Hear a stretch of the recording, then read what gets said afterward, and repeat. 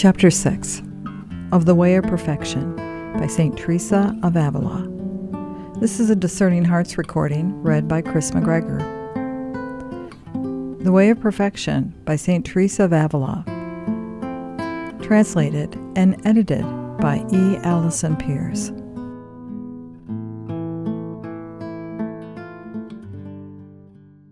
I have digressed a great deal, but no one will blame me who understands the importance of what has been said.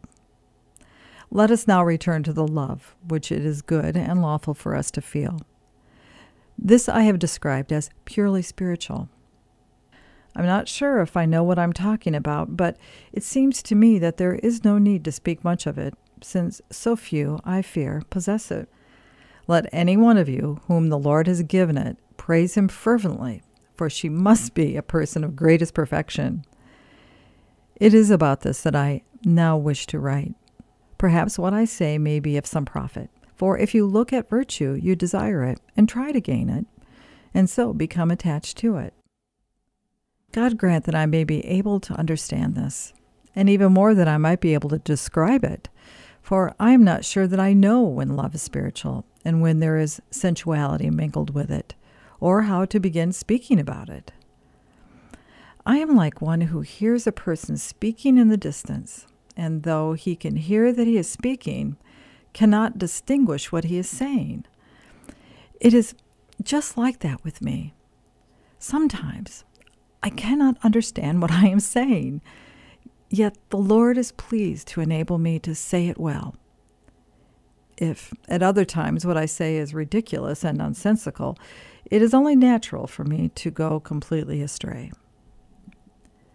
Now, it seems to me that when God has brought someone to a clear knowledge of the world and of its nature, and of the fact that another world, or let us say another kingdom, exists, and that there is a great difference between the one and the other, the one being eternal and the other only a dream, and of what it is to love the Creator and what to love the creature. This must be discovered by experience, for it is a very different matter from merely thinking about it and believing it. When one understands by sight and experience what can be gained by the one practice and lost by the other, and what the Creator is and what the creature, and many other things which the Lord teaches to those who are willing to devote themselves to being taught by Him in prayer, or whom His Majesty wishes to teach, then one loves very differently from those of us who have not advanced thus far. It may be, sisters, that you think it is irrelevant for me to treat of this, and you may say that you already know everything I have said. God grant that this may be so, and that you may indeed know it in the only way which has any meaning, and that it may be graven upon your inmost being, and that you may never for a moment depart from it. For if you know it, you will see that I am telling nothing but the truth when I say that he whom the Lord brings thus far possesses this love. Those whom God brings to this state are, I think, generous and royal souls. They are not content with loving anything so miserable as these bodies, however beautiful they may be, and however numerous the graces they possess.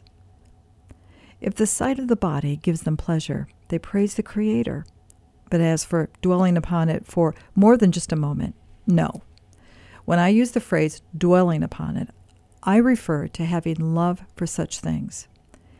If they had such love, they would think they are loving something insubstantial, and were conceiving fondness for a shadow. They would feel shame for themselves. They would not have the effrontery to tell God they love Him without feeling great confusion.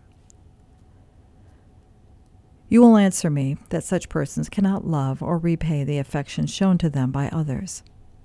Certainly they care little about having this affection. They may from time to time experience a natural and a momentary pleasure at being loved.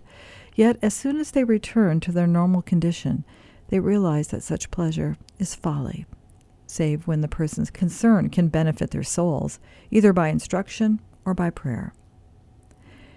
Any other kind of affection wearies them, for they know it can bring them no profit, and may well do them harm. Nonetheless, they are grateful for it, and recompense it by commending those who love them to God. They take this affection as something for which those who love them lay the responsibility upon the Lord, from whom, since they can see nothing lovable in themselves, they suppose the love comes, and think that others love them because God loves them. And so they leave His Majesty to recompense them for this, and beg Him to do so, thus freeing themselves and feeling they have no more responsibility.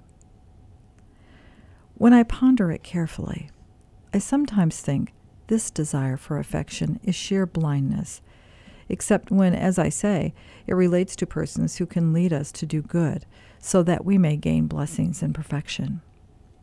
It should be noted here that when we desire anyone's affection, we always seek it because some interest, profit, or pleasure of our own.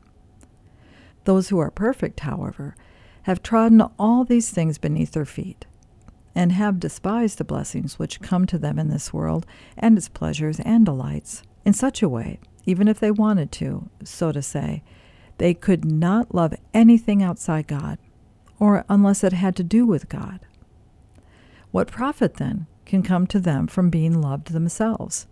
When this truth is put to them, they laugh at the distress which had been assailing them in the past as to whether their affection was being returned or no.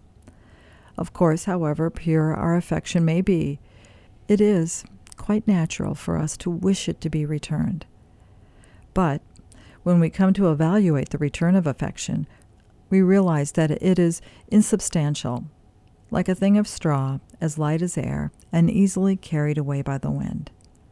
For however dearly we have been loved, what is there that remains to us?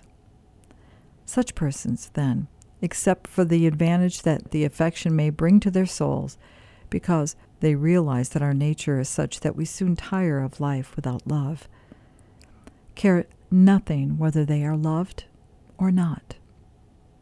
Do you think that such persons will love none and delight in none save God? No. They will love others much more than they did, with a more genuine love, with greater passion, and with a love which brings more profit. That, in a word, is what love really is. And such souls are always much fonder of giving than of receiving, even in their relations with the Creator Himself. This holy affection, I say, merits the name of love, which name has been usurped from it by those who base affections. Do you ask again, by what they are attracted if they do not love things they see? They do love what they see, and they are greatly attracted by what they hear. But the things which they see are everlasting. If they love anyone, they immediately look right beyond the body, on which, as I say, they cannot dwell, and fix their eyes on the soul, and see what there is to be loved in that. If there is nothing, but they see any suggestion or inclination which shows them that if they dig deep, they will find gold within this mine, they think nothing of the labor of digging, since they have love. There is nothing that suggests itself to them which they will not willingly do for the good of that soul, since they desire their love for it to be lasting, and they know quite well that it is impossible unless the loved one has certain good qualities and a great love for God.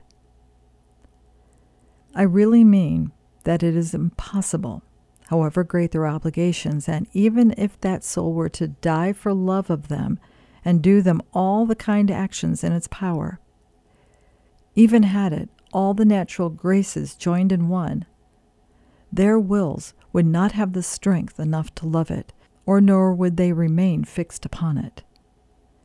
They know, and have learned, and experienced the worth of all this. No false dice can deceive them. They see they are not in unison with that soul, and that their love for it cannot possibly last. For unless that soul keeps the law of God, their love will end with life. They know that unless it loves Him, they will go to different places. Those into whose souls the Lord has already infused true wisdom do not esteem this love, which lasts only on earth, at more than its true worth, if indeed at so much. Those who like to take pleasure in worldly things, delights, honors, and riches, will account it of some worth if their friend is rich and able to afford them pastime and pleasure and recreation. But those who already hate all this will care little or nothing for such things.